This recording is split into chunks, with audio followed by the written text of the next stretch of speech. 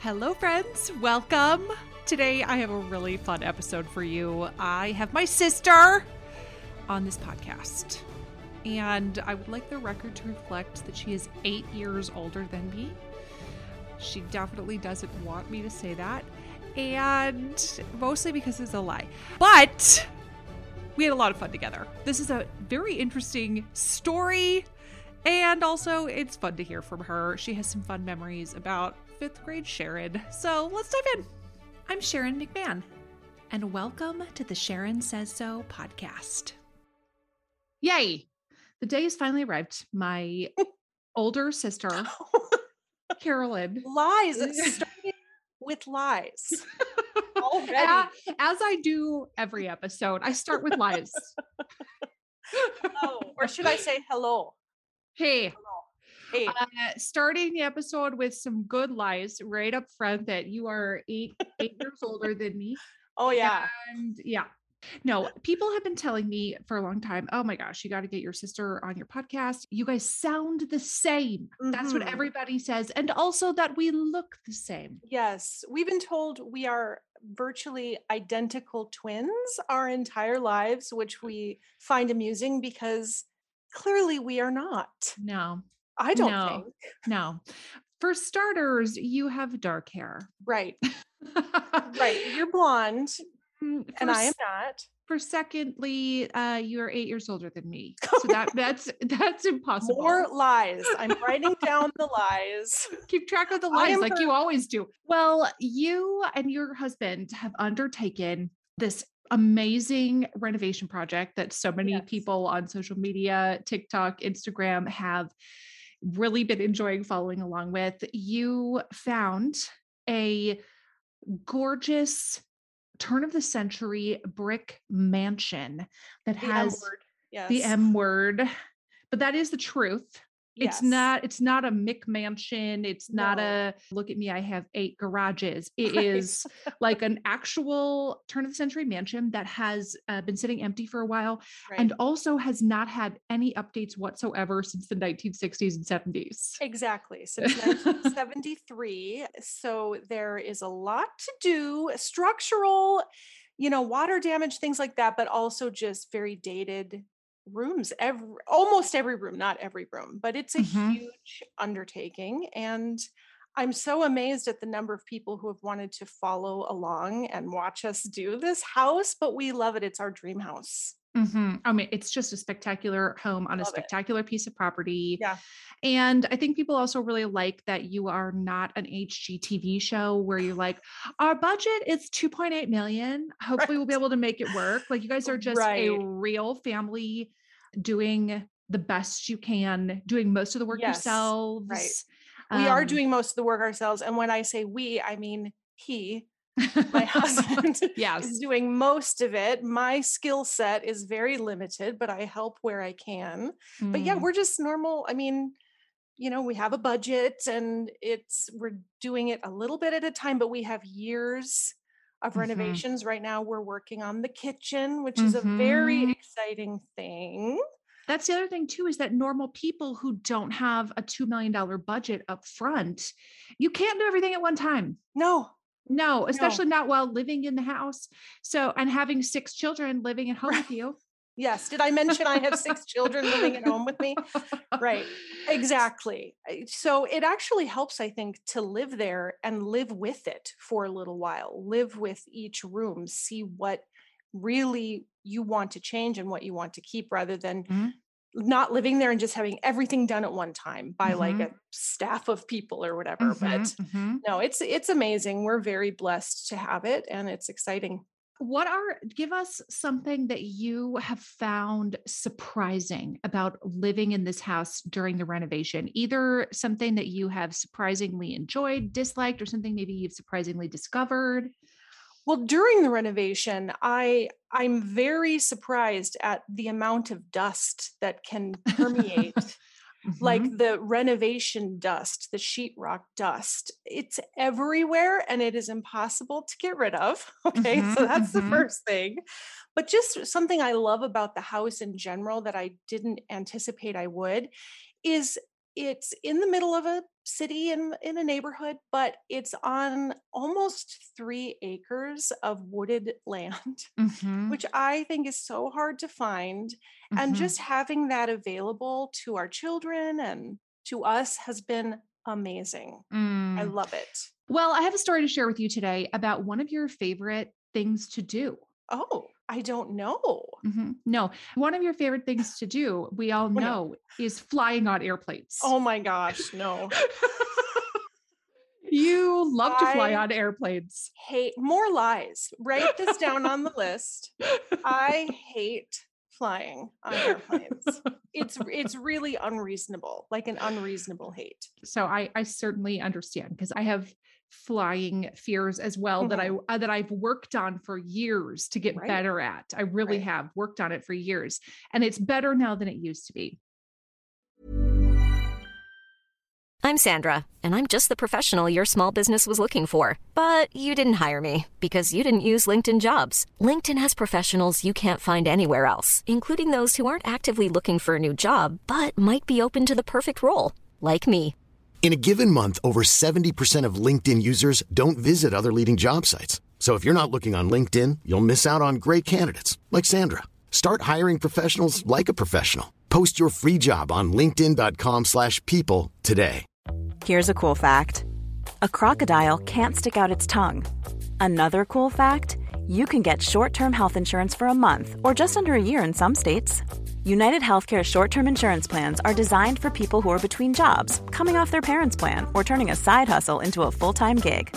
Underwritten by Golden Rule Insurance Company, they offer flexible, budget-friendly coverage with access to a nationwide network of doctors and hospitals. Get more cool facts about United Healthcare short-term plans at uh1.com. Hey, it's Ryan Reynolds, and I'm here with Keith, co-star of my upcoming film, If, only in theaters May 17th. Do you want to tell people the big news? All right, I'll do it. Sign up now and you'll get unlimited for $15 a month and 6 months of Paramount Plus Essential Plan on us. MintMobile.com/switch. Upfront payment of $45 equivalent to $15 per month. Unlimited over 40 gigabytes per month. Face lower speeds. Videos at 480p. Active Mint customers by 531.24 get 6 months of Paramount Plus Essential Plan. Auto renews after 6 months. Offer ends May 31st, 2024. Separate Paramount Plus registration required. Terms and conditions apply if rated PG. Let's talk about flying, and you don't actually have to take any planes.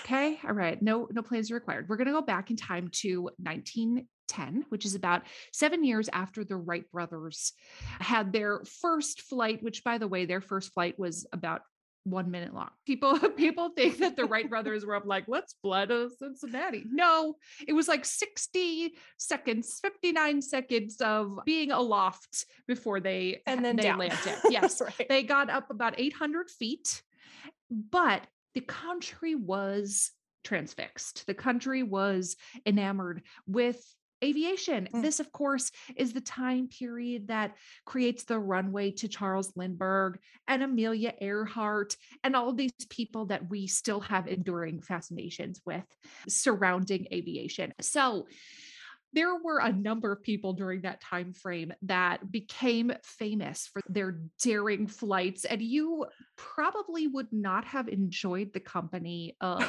Charles Keeney Hamilton, who was a Connecticut native. He was a very well-known aviator, and he eventually made his way out to Washington State. And according to the U.S. Centennial of Flight Commission, this is what he was known for.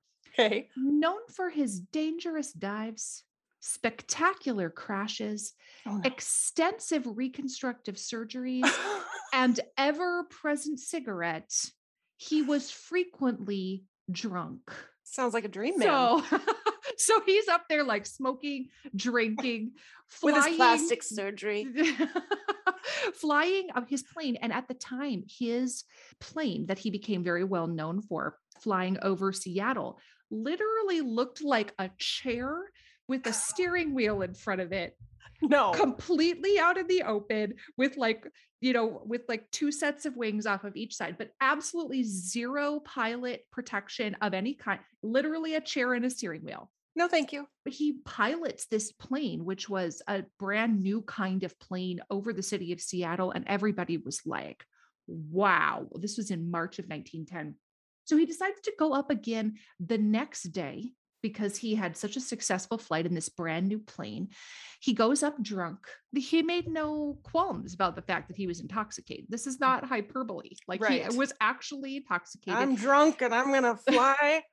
That's right. Again. So he's like swooping and dipping. And eventually, you know, one of the things he was known for is he would purposely plummet his plane and then pull it up out of a nosedive like 5 feet above the ground. The second day he's out flying his plane, he was trying to plummet the plane to see like, what happens if I do this? And he was unable to pull it out of the nosedive quickly enough, and it crashed into a lake. Okay. And he was pulled out of the lake. He only suffered minor injuries. Wow, he lived. He after didn't that. die. Okay. He had a total of 60 airplane crashes. I shouldn't laugh because He that's brought a them lot on of air. I know himself. he did. He brought it on himself. He was drunk. He did. Yes, it He wasn't. deliberately took unnecessary chances. That's right. He was basically trying to see how far he could push planes Right. without Kind of a crashing death them. wish. Yeah. I almost wonder. Yeah. And 60 of them didn't work out. So yeah, how much there's just no amount of money that would be like, would you like to crash a plane 60 times? The answer is I'd rather watch paint dry for the next 60 years. Exactly. There's no chance. None. Well, okay. So this aviation really began to take off in the state of Washington. I want to zoom back in time just a little bit to another man who lived in the state of Michigan. He lived in Michigan in the 1870s, and his name was Wilhelm Boeing. German immigrant. Yes. Mm-hmm. Lived near Detroit. And Wilhelm became extremely rich despite having no financial support from his family. He became extremely rich by investing in lumber in portions of Michigan, and made all of this money and started investing in other pieces of real estate, got invested in mining, etc. And he purchased a large plot of land, or actually several plots of land that were adjacent to each other in the city of Duluth, Minnesota. And Duluth, if people don't know, is at the very tip of Lake Superior. It is, if you look at the Great Lakes and it comes to a head at the tip of Lake Superior, it is the world's largest inland port. And this was a time of incredible development with the arrival of railroads, the discovery of iron ore in mines nearby, timber barons. Like, this was the time that tycoons were made, and the tycoons so much money. Yes, the tycoons were made largely via natural resources, natural resource development, and then all of the industries that supported that. So all of the industries that were things like trains, or ships, or, all of those types of things. So the city of Duluth actually was in a heated contest with a city nearby, the city across the river, which is in the state of Wisconsin. And in fact, the state of Wisconsin sued the city of Duluth because the city of Duluth had constructed a large shipping pier to permit ships that they're on the Great Lakes, they're called boats, to permit boats that had come up the Great Lakes and ending at the port of Duluth to pick up large quantities of grain. It constructed a very large shipping canal in the city of Duluth.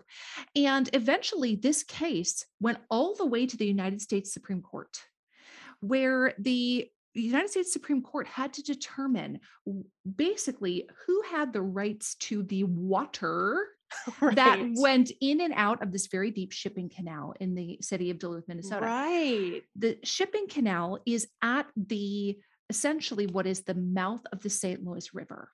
And the St. Louis River kind of diverts into two different areas. One of them goes out Superior Bay via Wisconsin into Lake Superior. And the other now was essentially heading right through the shipping canal into Lake Superior via the city of Duluth.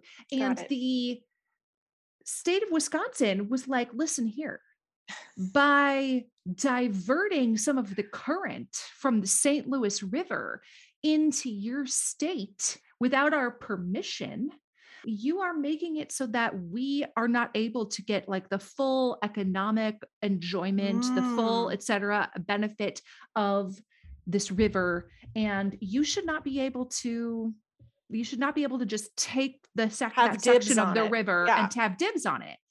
And the United States Supreme Court was like, Wisconsin, go away.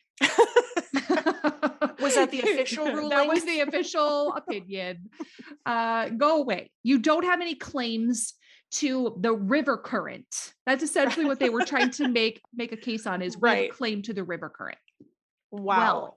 Well, it just so happened that Wilhelm Boeing owned most of the land that had been taken to build the shipping canal. And in the 1880s, in 1889, he published a notice in the Duluth newspaper. You can still see clippings of it. And this is what the notice said. To all boat and vessel owners, you are hereby notified that on and after the 15th day of October, 1889, the right of passing through the canal connecting the waters of Lake Superior and the Bay of Duluth will be denied by me. To all boats and vessels, a rope will be stretched across the canal on my property, which lies in and upon either side of said canal, and the owner or master of any boat or vessel breaking the same will be promptly proceeded against in the courts. So he felt like he owned the water. He owned the land that had been taken to build the canal. Right. Gotcha. Yes. And so he felt like it had not been taken from him fairly. And what he wanted was the city of Duluth to pay him $100,000 for this land, which is an exorbitant amount of money in 1889 dollars. Right. Exorbitant. And the city was like, hard nope. So he instructed a man named Marshall Allworth, who worked for him, to go down and string up a rope across the shipping channel. Now, understand that the shipping canal was extremely busy. It received once this canal was dug, it received over 1,500 boats a year. Wow. And we're not talking about small fishing vessels, sailboats, etc. Iron ore boats and things. Yes, these are large boats that carry iron ore, taconite, grain, etc. They can be 500 to 1,000 feet long.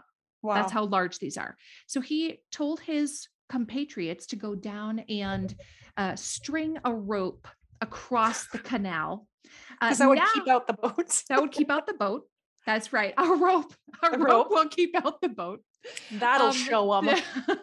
And this was before. Now at the Port of Duluth, there is a very, very recognizable and iconic aerial lift bridge where the platform of the bridge goes up and down, and cars can drive across it. And then when a boat is coming through, it lifts up. It's the only. And that's where the rope was. Yes. There was no bridge there yet. Right.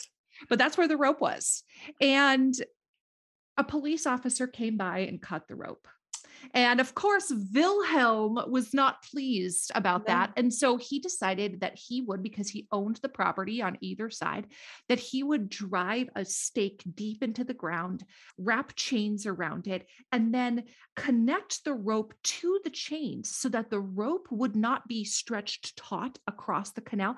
It would be underneath the water. The weight of the chains would hang the rope under the water, and people would not be able to come by and cut it because the rope was embedded in chains. Wow.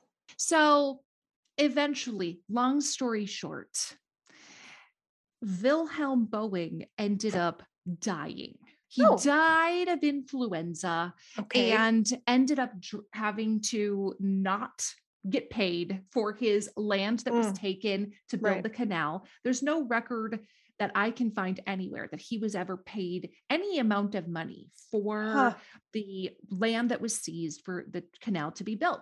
His descendants tried briefly to make a claim, and the city was like, listen, the Supreme Court has already talked about this canal. Right. And that was like 10 years ago. Right. And we're done. We're done talking about this. So they ended up getting nothing, but the land surrounding what is now this lift bridge and the shipping canal was owned by Wilhelm Boeing until his estate essentially relinquished or abandoned claims to the land. We have all had embarrassing moments where something didn't smell quite right. And if you have any children or people in your lives who have stinky toes, stinky feet, and those stinky shoes pile up by the door of your house, and then when people come over, they're like, your house smells weird. There's a solution for that, and it is not necessarily spraying down your house with disinfectant. It is taking care of the smell at the source by using Lume on places like the people in your house's stinky feet. It is a whole body deodorant. It is safe to use anywhere on your body. It was created by a doctor who saw firsthand how stinky feet and other body parts are often misdiagnosed as problems, when in reality, you could just use a product like Lume and it would take care of the issue. It has been clinically proven to block odor all day and control odor for up to 72 hours. Lume's starter pack is perfect for new customers. It comes with a solid stick deodorant, a cream tube deodorant, 2 free products of your choice like mini body wash and deodorant wipes, and free shipping. As a special offer for listeners, new customers get $5 off a Lume starter pack with code Sharon at LumeDeodorant.com. That equates to over 40% off your starter pack when you visit LumeDeodorant.com and use code Sharon. We hear from a lot of interesting people on this podcast, and I know that I am always hungry for more. And what if you could learn from the world's best all in one place? Guess what? You can. With Masterclass, you can learn from the best to become your best.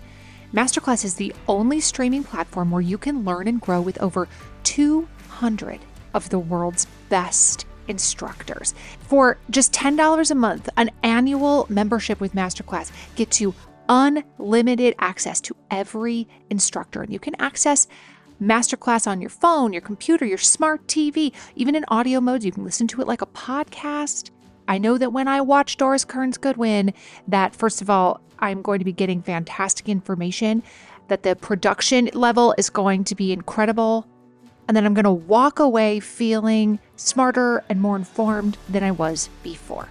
Right now, our listeners get an additional 15% off any annual membership at masterclass.com/Sharon. That's 15% off at masterclass.com/Sharon. masterclass.com/Sharon.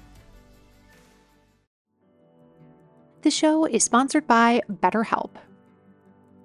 We all have stress in our life. Absolutely. It's unavoidable. It's just part of the human experience. But some of us have more than others, and some of us handle it better than others. Some of us really keep it bottled up, and it can start to affect us negatively. I would imagine at some point in your life you can relate to this, right? And therapy is a safe space to be able to get some of these things off your chest. And that is why so many people find benefit in speaking to a qualified professional.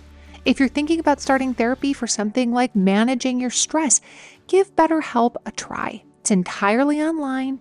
It's designed to be convenient, flexible, and suited to your schedule. Just fill out a brief questionnaire to get matched with a licensed therapist, and you can switch therapists at any time for no additional charge. Get it off your chest with BetterHelp. Visit BetterHelp.com/Sharon today to get 10% off your first month. That's BetterHelp, HELP.com/Sharon. After he died in 1890, one of his children, who had an Americanized version of his name, William Boeing, inherited his fortune. And William's mother remarried and shipped William off to a boarding school in Switzerland. As they did.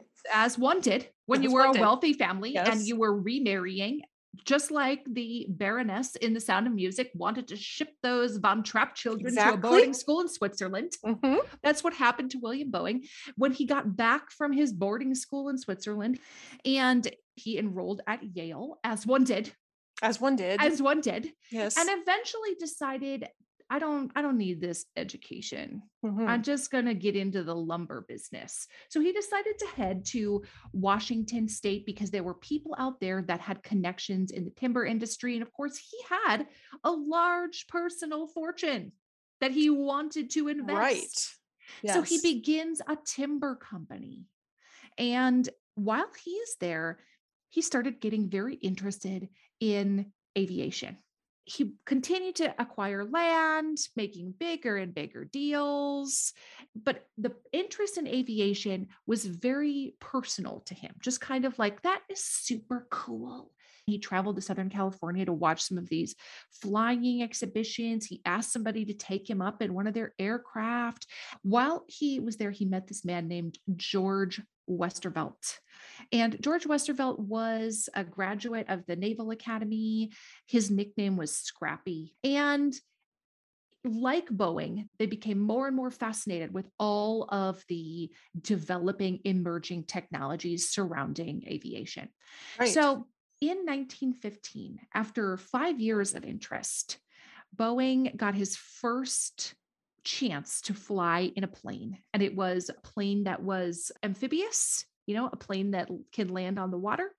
And 1915. Oh my Yes. goodness. Wow. That's really Crazy. early days. Yes. In order to take off, Boeing and Westervelt had to sit on the wings of the plane and hold on while the plane took off and then climb into the seats. No. Sounds No. like something you'd enjoy. Yeah. Yes. It seems like exactly right up my alley.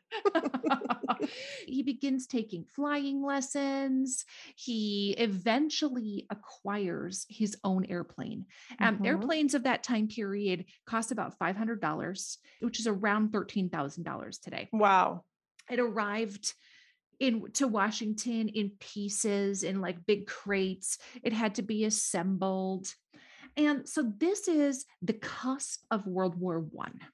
Right. Mhm. And Boeing gets very into this idea of national preparedness.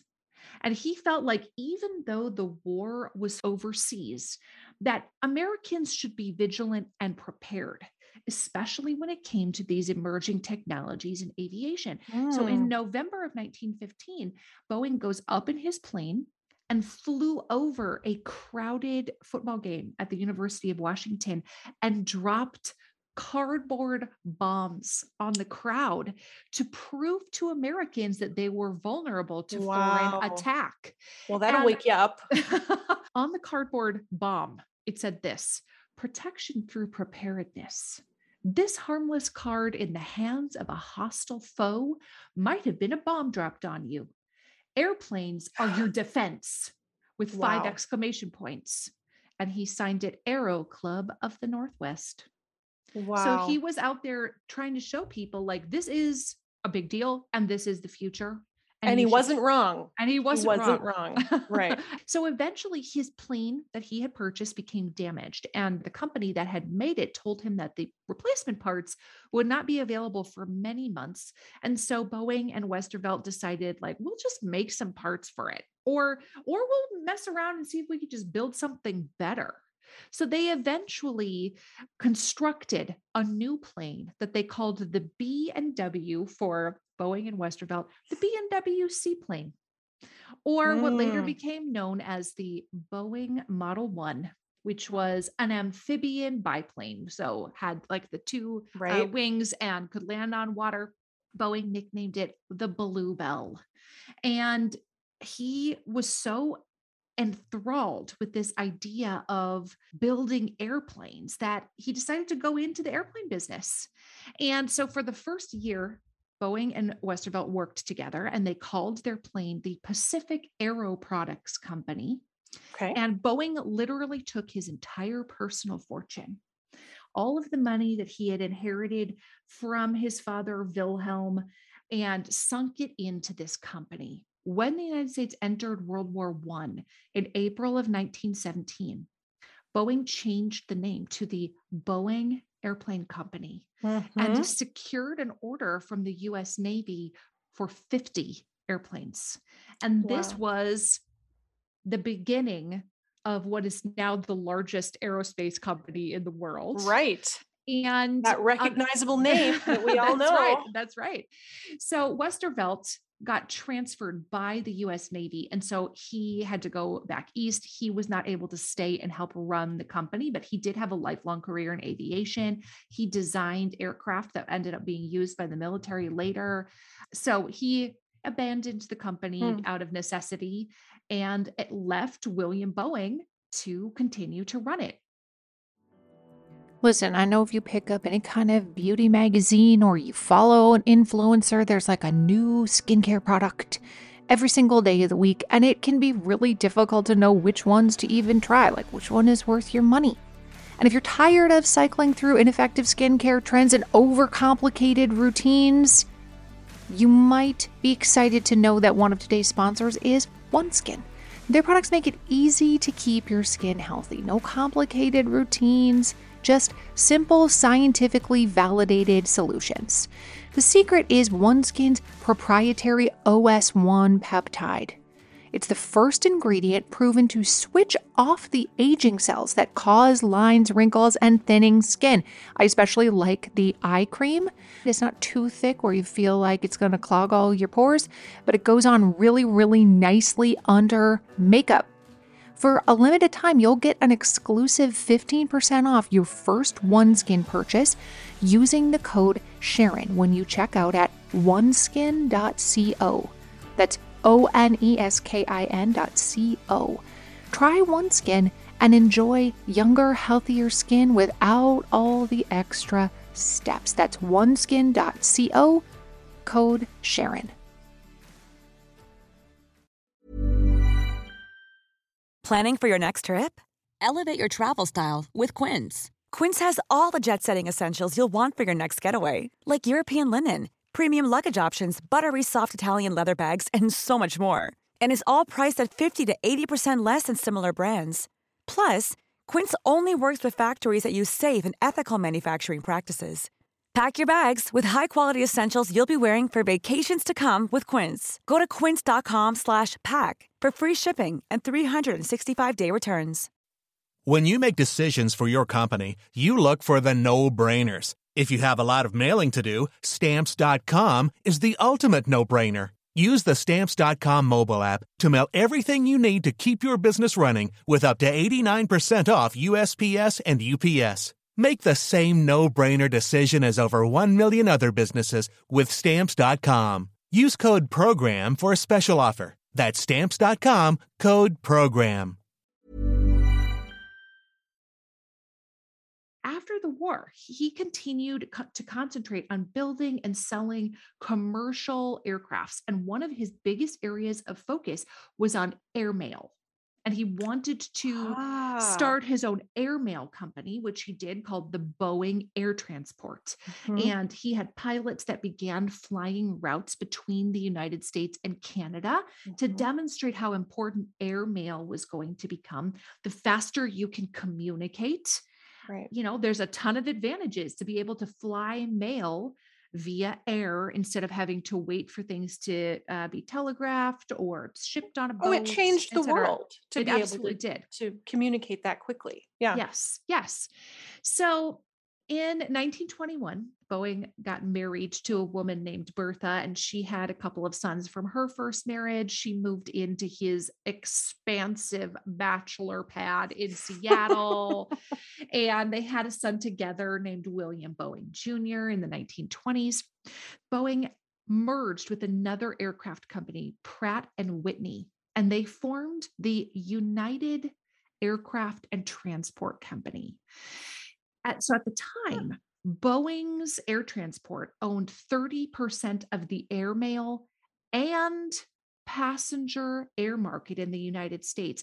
And there were a lot of people who were grumbling about Boeing's monopolistic practices of like, you own too large of a market share. We don't like it. Right. So in 1930, this of course is immediately following the stock market crash of 1929, the Postmaster General took this new act that was passed called the Airmail Act and wanted to modify airmail contracts. He wanted to spread out the airmail contracts amongst 4 different companies, but it just ended up giving Boeing even more business. They were able to dominate on even new levels. And then the Postmaster General was like, you know what? That did not have the intended effect. I revoke your contract. And now the Army Air Corps is going to deliver all of the airmail. So Boeing was like, okay, have fun with that. And within a very short period of time, 12 pilots died from accidents while delivering the airmail. Oh, no. These airmail routes were not easy. And the public backlash from 12 Army pilots delivering airmail was too significant. The United States government was forced to be like, never mind. Fine, go ahead and deliver the airmail. Fine. Right. So by this point, Boeing was bitter. He was annoyed. And he was like, you know what? I'm getting out of this game. I'm going to retire. I'm going to take my millions and I'm going to just buy a yacht. I'm going to go golfing. Eventually, Boeing's companies became the Boeing Airplane Company, as I mentioned, the United Aircraft Company, and United Airlines. Wow. So, which obviously still exists today, United That's Airlines. crazy. Yes. So he loved to sail. He loved to golf. He and Bertha just, relaxed and did what they wanted to do. They invested in horse racing. He had horses that did very well in the Kentucky Derby. And in 1956, shortly before his 75th birthday, he died on his yacht, which was called Taconite. Oh, and for anybody it who all doesn't, came back around. that's right. If anybody doesn't know what taconite is, it is a rock that contains iron ore. And iron ore is one of the raw materials that is used to make steel. And Minnesota has one of the largest iron ore deposits in North America. And it is has been widely mined for over 100 years in certain Iron Range communities. And then the taconite is processed into small pellets, the size of like a marble. And that is how, rather than trying to load large chunks of rocks onto boats, they are much more easily able to load these pellets because they're much more self-leveling in a boat instead Makes of like way more sense. Yeah. giant chunks of rocks. Hard to ship that in any way. Over the course of Boeing's life, it has produced so many planes that helped us win World War I and World War II. It has produced the most popular passenger airplane of all time, the 737. At any given point in the world, there are over 1,000 Boeing 737s in the sky. That's crazy. Boeing also has the largest building in the world by volume. So not the tallest, like the Burj Khalifa, Right. but the largest building by volume, which is one of their factories in the state of Washington. To build the airplanes? To build the airplanes. It has its own fire department, its own medical clinic, its own security force. It has its own water treatment facility, its own electrical substations. Wow. It's a massive building. Boeing currently employs 345,000 people. Wow. That is a large number of employees for one business. It sure is. And one of the things that people, of course, we associate the name Boeing with airplanes, right? Like we know, we see it on an airplane, et cetera. But what many people don't know is that Boeing has a very integral role in space exploration. Like they built the International Space Station. They make many of the components that NASA designs to go on like Mars exploration missions, lunar landings. I didn't know that. They Wow. make satellites. They deal with weapons Mhm. systems. So the impact of Boeing on the United States Right. is difficult to overstate. Would the United States be what it is without our missile defense systems, without our space exploration, without our incredible aerospace industry? This is a little bit unrelated to Boeing, but this is how we got to have flight attendants on airplanes. So if you think about passenger air travel Mhm. at the very beginning, it wasn't particularly comfortable. You know what I mean? No, Like the right. planes were not engineered for like, oh, what a smooth, relaxing flight with a lay flat No. bed. No. Right. But in 1930, a woman named Ellen Church, who was a trained nurse but had her pilot's license, but of course, because sexism, women were not permitted to fly commercial planes. She convinced somebody at Boeing Air Transit, which is again the predecessor of United Airlines, Mhm. to carry a nurse aboard a Boeing plane to serve as a steward and to ensure passenger safety. So she and 7 other nurses became the first, what they called stewardesses. We now call them flight attendants. And the nickname for them was Sky Girls. Of course. Of course. And they had to be a registered nurse. Hmm. And this was the criteria to be a Sky Girl. Single. Of course. Single is important when you're doing a job with airplane safety. Exactly. Very, very important that you be Exactly. single. Mhm. Younger than 25. Again, very if you're important. 26, if you're 26, you cannot possibly save a life on a plane. Nope. Nope. You must weigh less than 115 pounds Clearly. and stand less than 5'4". Wow. That was the So criteria. teeny tiny little Nurses. young single Nurses. That's right. And what they would do is serve lunch.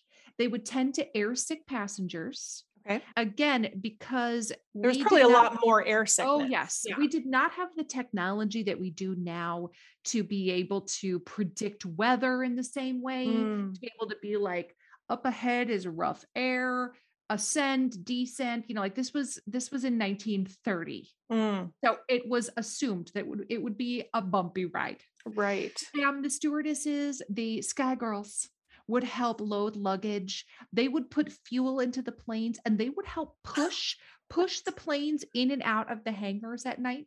So of course, it's Wow. very important that These they tiny be little 115 pound women are pushing right. the airplanes. That's right. It's important that you be tiny if one Right. wants to push an airplane and you be prerequisite. under 25. Right.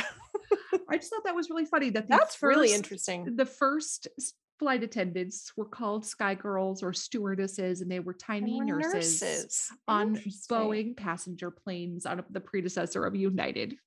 Wow.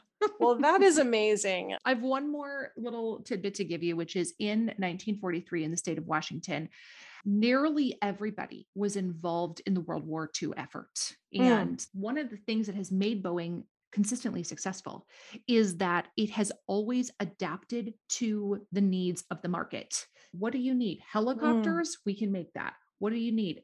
A space station? We can make that. So it has always adapted to what the market has needed. So of course, during times of war, it ramped up production, making warplanes. So because so many men in this community were off fighting in the war effort, that left women to work at the factories producing the planes that were Right. needed for the men who were fighting to actually fly to win World War II. So at this just one specific Boeing plant, this is an example of that Rosie the Riveter paradigm that you see where like women are wearing the coveralls and they're like, we can do it. This is a great example of exactly what they were doing. And they worked in different shifts, 24 hours a day, assembling Boeing aircrafts. And of the 517 workers on this one facility's payroll, 415 of them were women during the 1940s. That's amazing. Isn't that cool? That's very cool. Women were serving such an integral Such role. a huge part in that. Yes. That's amazing. What are you going to fly if you don't have any planes? Right. Explain right. how that's going to work. It doesn't. I didn't realize it was that high of a number though. So wow. Yeah, I think that's cool. Yeah, it was not just a couple of random women. Like they really switched the workforce majority to being women. Well, this is really fun. I think people would really like to hear from you, being my older sister. Oh my God. People would really like to hear from you what 5th grade Sharon was like, because that is a picture that I put up of myself. Is my 5th grade school picture. Well, despite Sharon's lies, she is the oldest sister. And so as such, she was a little bit, shall we say, bossy, a little bossy. And I grew up with a lot of projects and lessons and crafts. This is what you are going to spend your time doing. Sit down. I'm going to teach you about this today. You've always been kind of a teacher, and that has definitely continued today. You were not cooperative. Well, I was more laid back, a little more lazy. I was a little more interested in like really, really cool things like musical theater. And I was obsessed with Gone with the Wind. And I made myself a hoop skirt out of wire hangers and duct tape. As one does. Know what? As one does. I wore it. You did. I remember I wore that. it. You wore it outside of the house. I wore it outside of the house. Oh, yes. Yes. And so I was sort of the cool one, as you can tell from that anecdote. Obviously. But no, you were always very driven, and you always had so many things you wanted us to do. And when you went on your paper route, how many mornings did you wake us up to come with you to help you do your paper route daily? I didn't want to do it alone. I understand. It was 5 a.m. You were very, I mean, for a kid your age to have a paper route, that was pretty impressive. But I just remember you being very in charge, very motherly, very bossy, little bossy. So here's something that we grew up about 3 blocks from a river that had several swimming holes in it. And we went swimming there frequently when we were growing up. And our mom would let us go swimming in the river unattended. Yeah. And this was just like, it was very acceptable. It was normal. It wasn't that she did anything wrong. It's that parents were just more likely to do that then. Yes. Yeah. This was in the era of like, go out and ride your bikes and come home when the street lights come on. Yes. Yes. And mom's instructions were always, it was never like, don't get a head injury. No, don't get any TBIs. It was always be nice to each other. Yeah, your version was to push my head underwater and hold it there as long as you could until I was sputtering and dying. What? That is not true. It is true. If you would have just cooperated, right? Then if I had just done what you had said, that's right? Which is, I wanted to choreograph a synchronized swimming routine. Which we did. If you had just cooperated with my synchronized swimming routine, then I wouldn't have had to have punished you by pushing your head underwater. Looking back, it was justifiable. And I do remember going over and over and over that synchronized swimming routine. Yeah. Because you wanted it to be perfect. For what? For the Olympics? Why did it need to be perfect? Who's watching us? You were bad at it, and I wanted you to get better at it. Yeah. I wanted more for you. Sorry, I was trying to push you to be your best. You helped me to a higher standard, and I did not reach that standard. I apologize. I always felt like our synchronized swimming routine was not long enough. You know what I mean? Like it was, we only learned about 15 seconds of synchronized swimming, and it needed to be like, that's not enough. You know what? It's hard to sing and swim and dance at the same time because you had to like hum the music while you're river with the waterfall. In a river with the current. Yeah, it was difficult. The situation made it difficult, you know. Do you remember once deciding that you were going to teach art classes? I do remember that. In grandma's neighborhood, where there were a number of children that lived on the street. And so I decided I would facilitate the teaching of the art classes. And so we made some signs to put up on trees. Yes. Carolyn's art classes. Yes. And they had like the little things, little snips where people would take the little snip of paper so that they could register.